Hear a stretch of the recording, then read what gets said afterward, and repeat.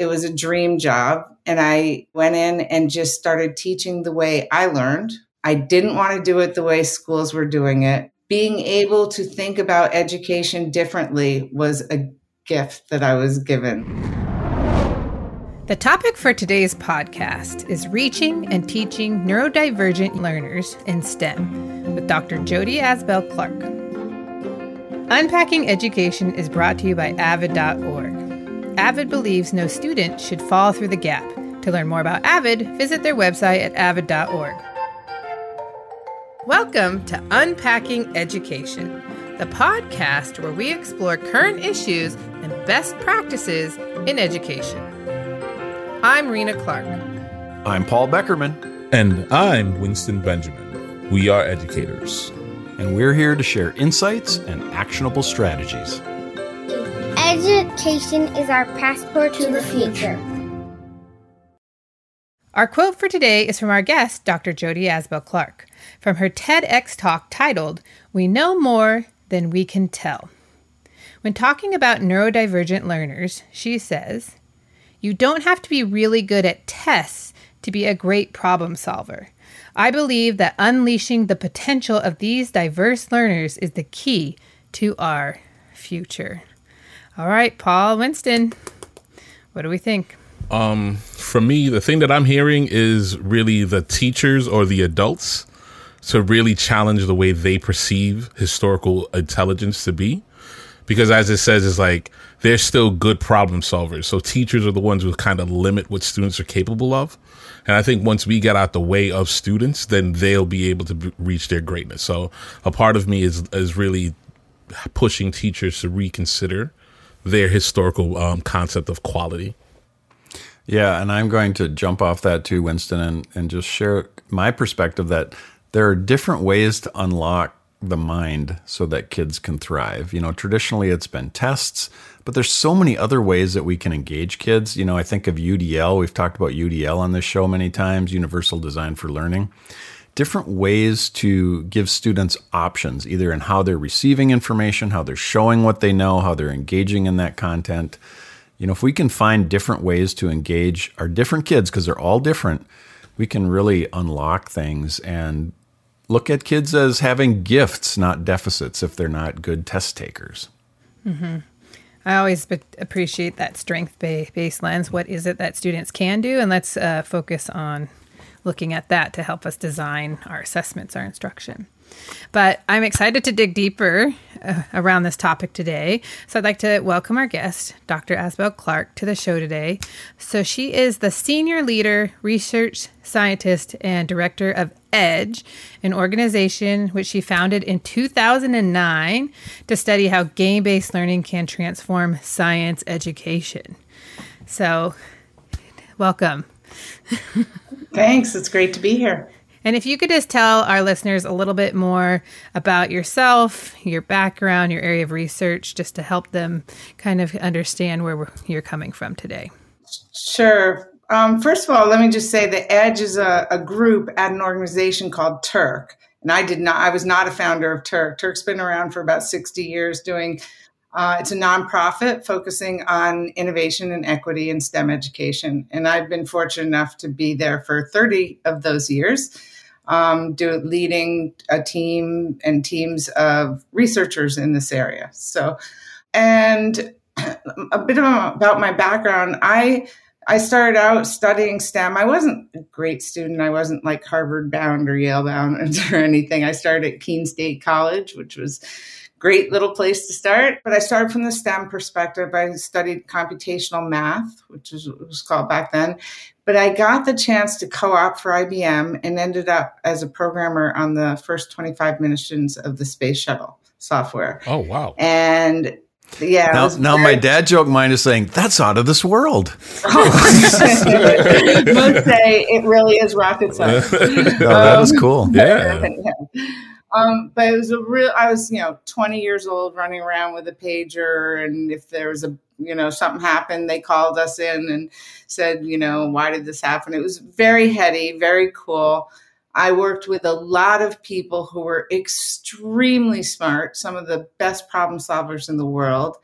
some of them a little quirky and, hard to communicate with, or just to thought differently. Never really noticed the difference. I just knew they were like really talented, and I wanted to be able to learn what they knew.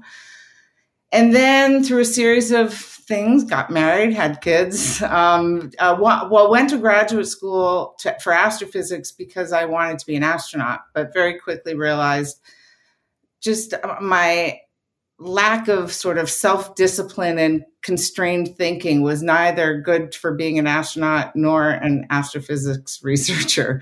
But so I became an educator because I was just interested in too many things. I wanted to do too many things. So I ended up teaching at a lab school at the University of Illinois, University High School.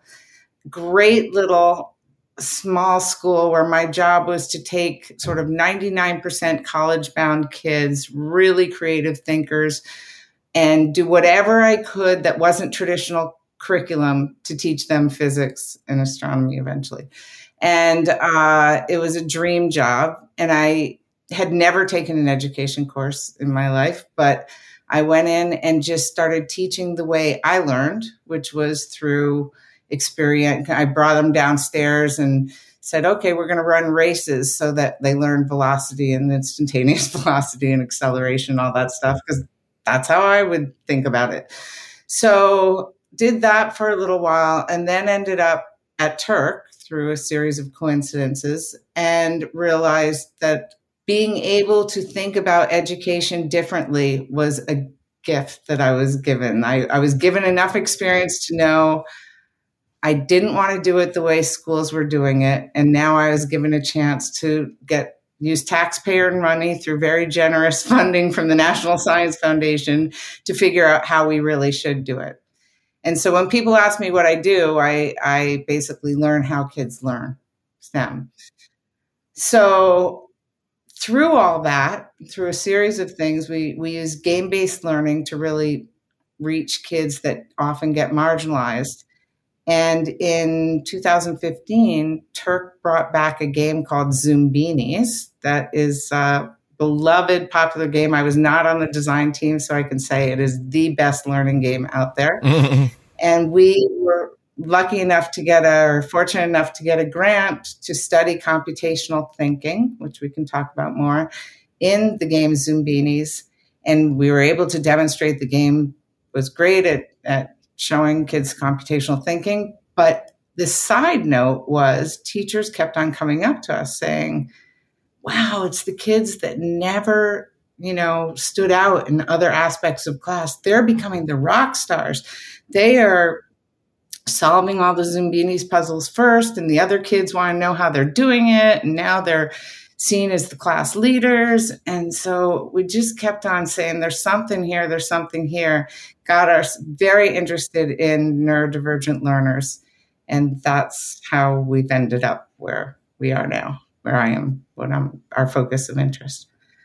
I appreciate your experience. There's so many different ways that we define neurodivergent, how based on if you are older, younger generation. Is there a way that you can help define what neurodivergent learners mean in the K through 12 classroom today as a way to ground our listeners?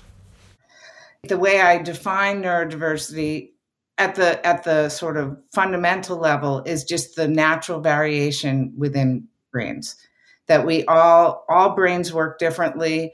And in the same way, we have variations in size and hair and skin color and all these things. We have different brain functions.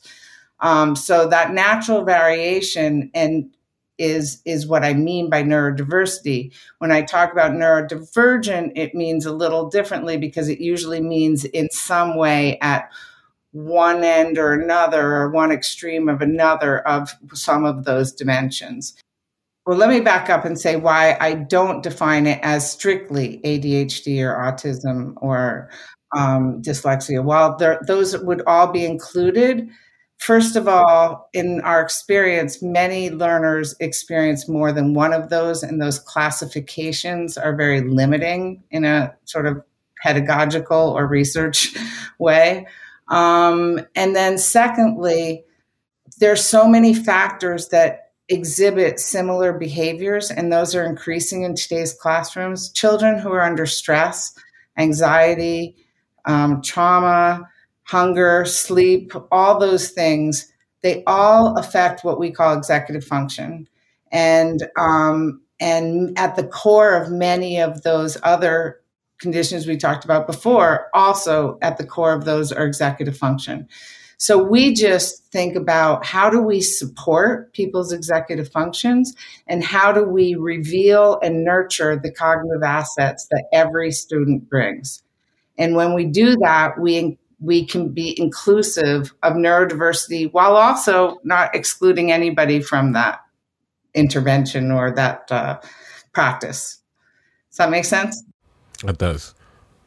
Yeah, it's helpful to get that kind of definition, and to see it a little bit broader maybe than what some people might define it as or just assume it is. So let's talk a little bit more about the work that you're doing to support neurodivergent learners. Why have you kind of focused in on STEM as maybe the best way to support them, or a way that you feel is effective? Well, it's funny. For me, I started in STEM, and now I'm focusing in on neurodiversity. But I will say the connections that are made. Well, it's interesting. STEM companies, SAP and Microsoft and Ernst Young, or EY, they're now called, back in the early 2000s, started neurodivergent hiring programs. Many of them started focusing specifically on autism.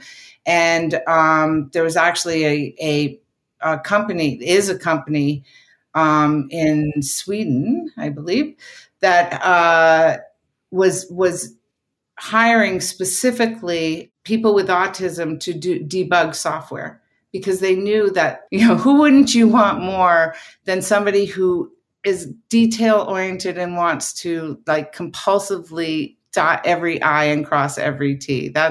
And really sees patterns and sees inconsistencies, and they feel them. It's a sensory experience for them. So they were hiring people with autism, but then they realized they needed to change how they did their hiring programs, because they weren't going to interview some of these people and understand what they wanted. So they changed things, and then other companies began to see the advantage of this. And so by the time I started talking to directors of the neurodivergent hiring programs, I was going in thinking, oh, they're going to tell me it's a philanthropic pursuit, and somebody's, CEO's nephew had ADHD and wanted it or something. And it wasn't that at all. They were saying, oh no, it's a competitive advantage. We can't hire enough employees for the talent that we need in these areas and what we're finding. And so that really surprised me and made me start researching, and ended up with a book that I think we're going to talk about the overlap between some of the assets that have been studied for neurodivergent learners, such as pattern recognition and creativity and systematic thinking and persistence, and the habits of mind that are thought to be associated with STEM problem solving, and how to really good problem solvers see patterns. They think about things systematically. They are creative and have idea generation and innovation. And those are all what the research says some of these strengths are. That's the connections we see. Well, you alluded to a little bit after your discussion that you wrote a book. So we are going to talk about that.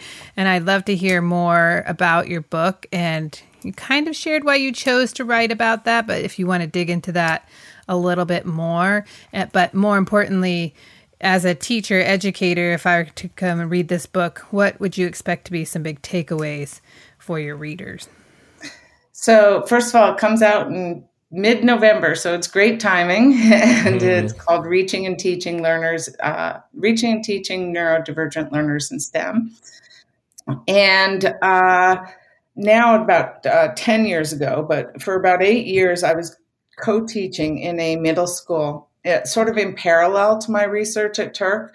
I was just volunteering in a local school and ended up in the classroom of the most awesome teacher ever named Sadie Bradbury. And she and I wanted to do PBL, project-based learning, And I had never really, that wasn't an area of my research. It was always something that I knew I naturally did, but it wasn't part of our research. And it turns out, unbeknownst to us, Nova Scotia curriculum, the province where I live, was actually wanting to pilot this in schools. So we were getting a lot of background support and enthusiasm for doing this. So I spent 8 years in this school with very high needs kids. These kids had everything going on from what I talked about. There was autism, there was ADHD, there was dyslexia, there were all of those things together. There was trauma, there was anxiety, there was everything going on in this school.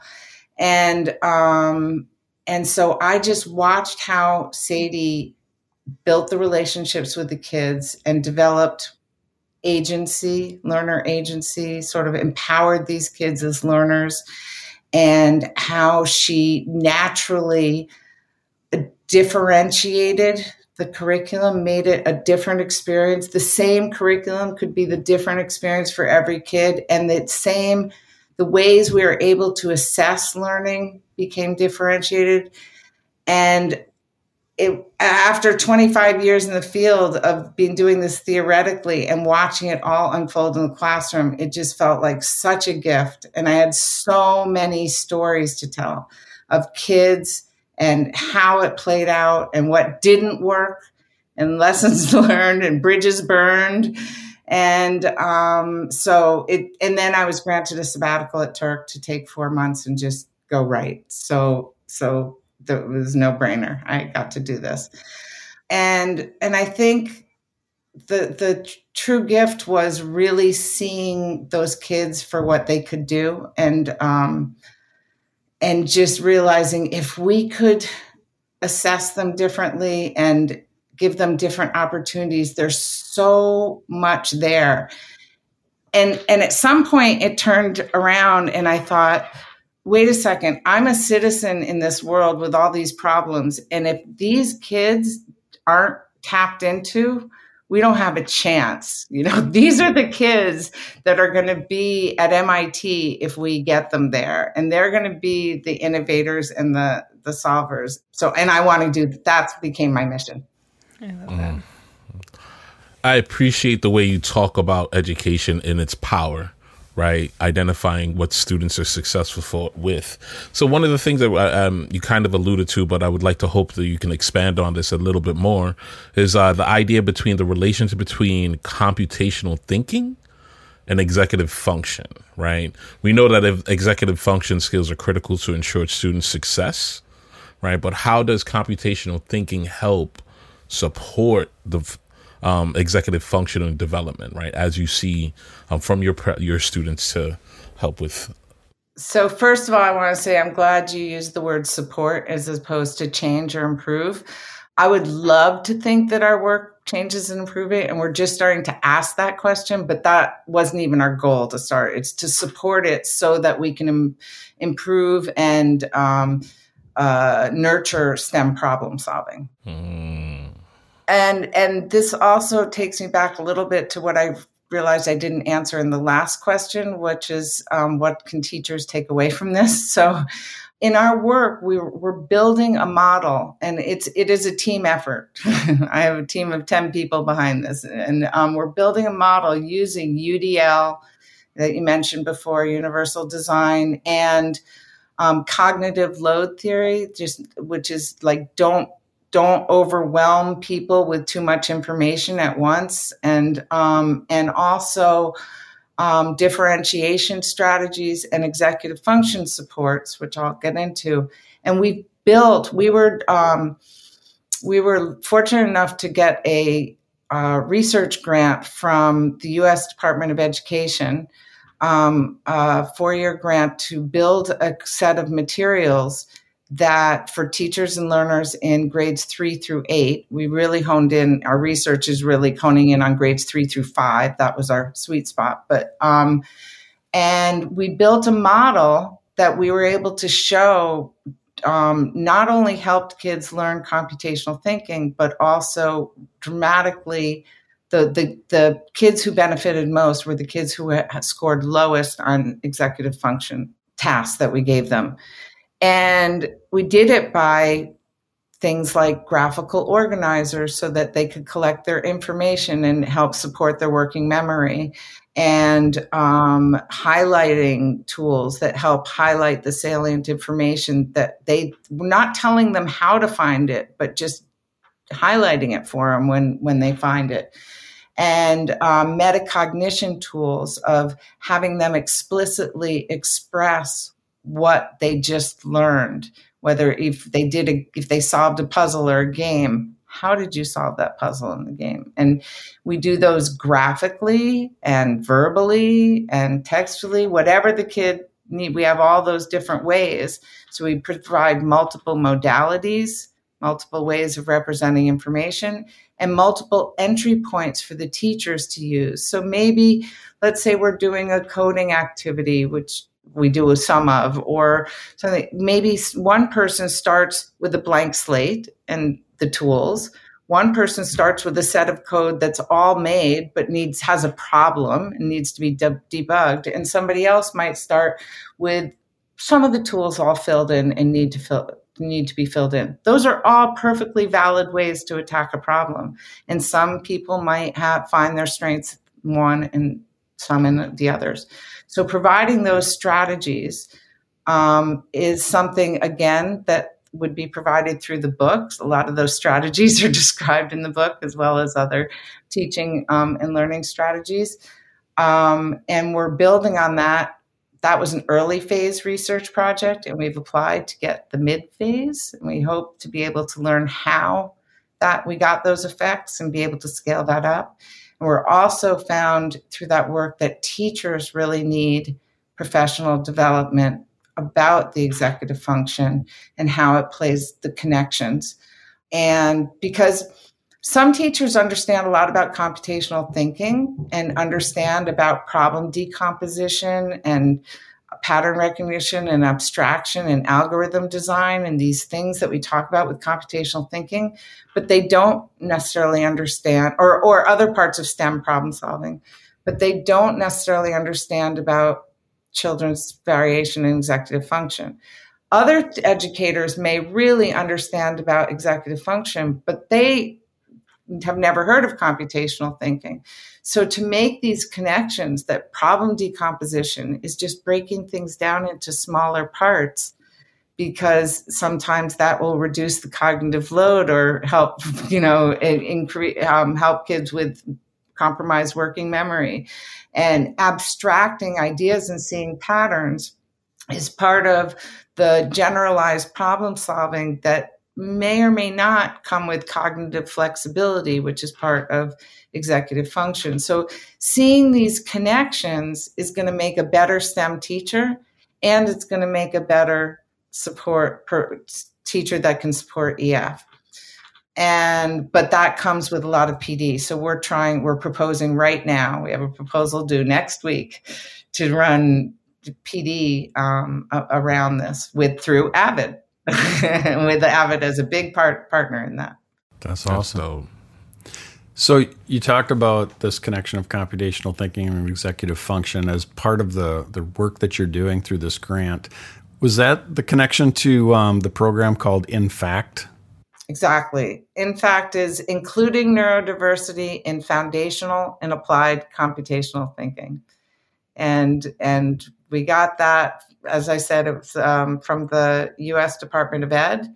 And we had partners, a bunch of university partners come and just put our heads together of what's the essence of computational thinking and where are those assets of neurodivergent learners and how can we put those together and how can we support executive function in that.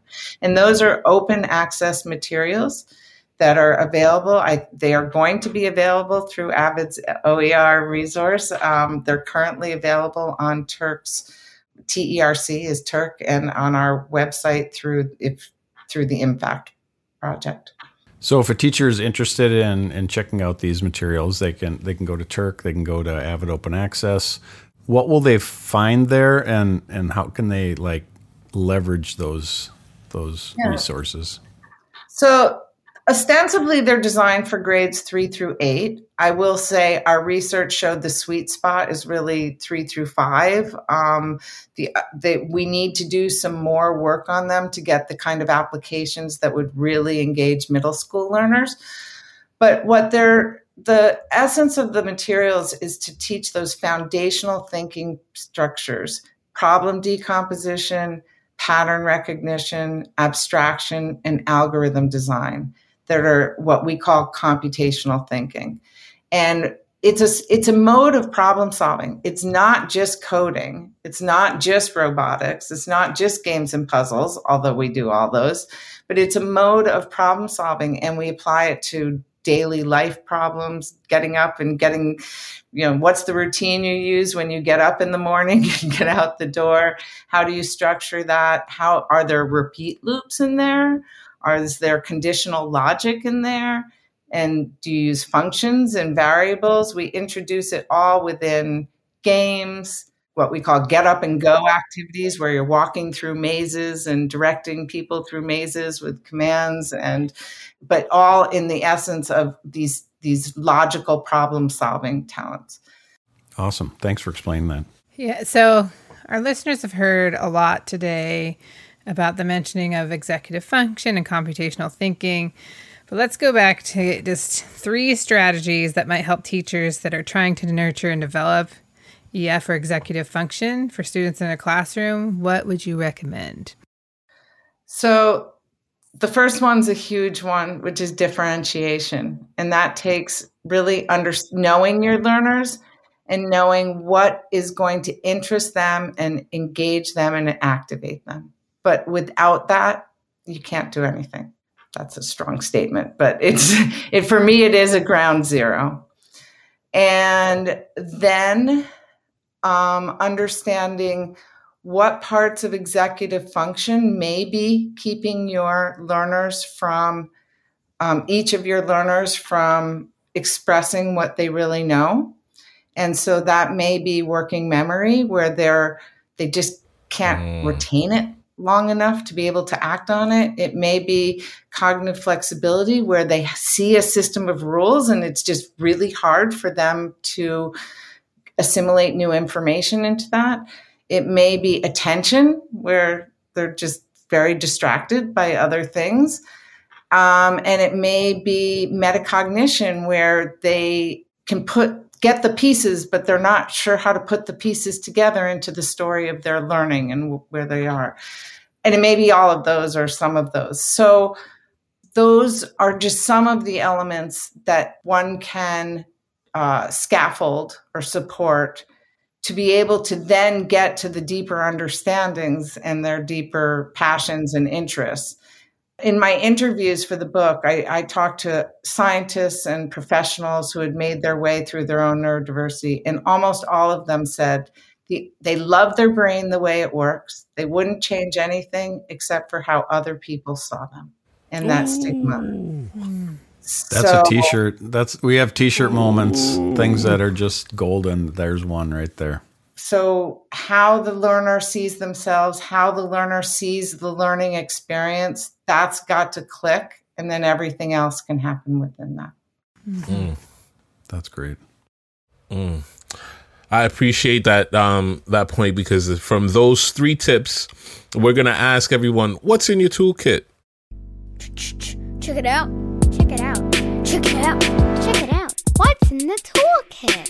What is in the toolkit? What's in the toolkit? Check it out. So what's in your toolkit? What's something that you're walking away that you're like, ooh, I'm going to grab that if I need to use that in a moment? What you walking away with? Paul, Rena? I think this goes back to something I said at the beginning, but This is all around relationships, but we really need to see the strengths. What is it that students can do, are capable of, and then build off of that. And then also thinking about how that might work within PBL or project-based learning. Seems like it is a way that we could really apply those strengths in different ways, have different modes of learning and assessment that aren't just, as we said earlier, tests.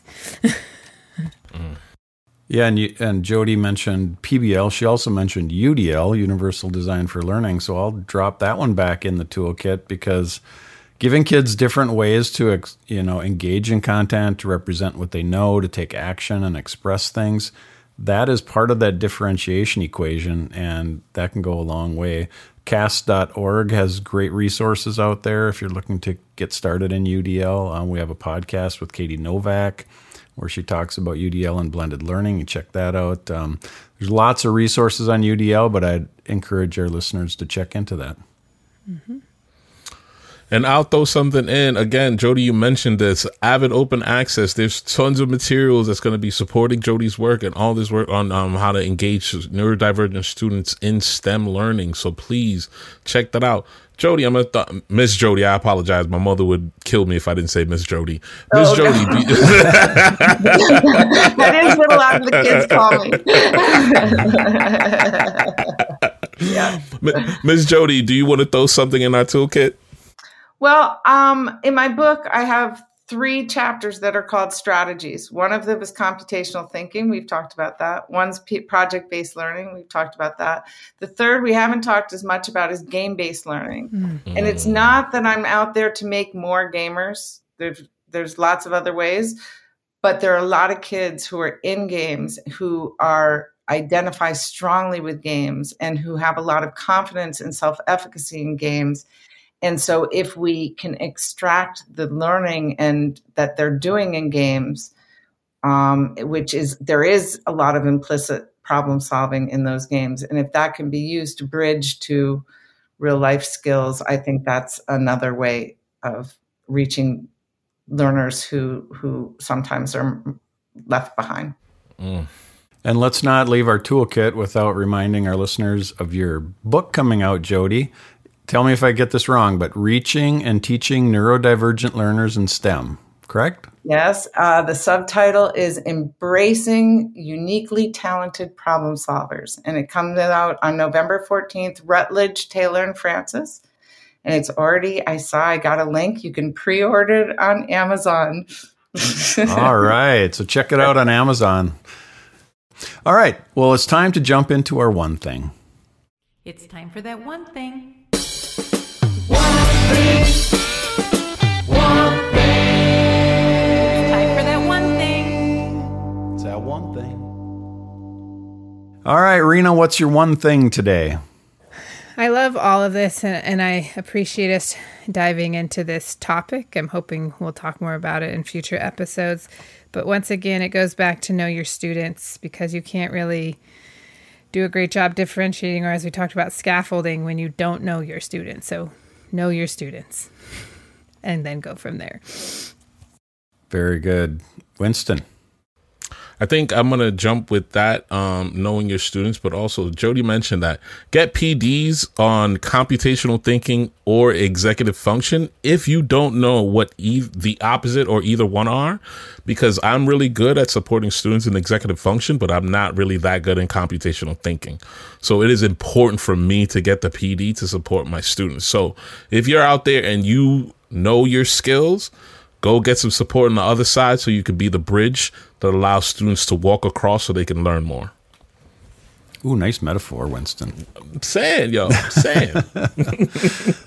I'm going to I've been dwelling on the fact, that neurodivergency is an asset. These kids with autism that these big tech companies are seeking out because they have these unique skills that can really be assets to an organization. It's not, well, we're just going to be nice to this group of people.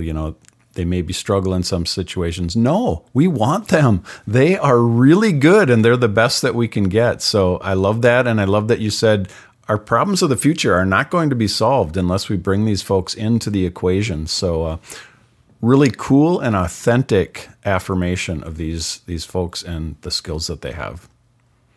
Jodi, you get to jump in our one thing too. What would you like to leave our listeners with? A kind of a final thought.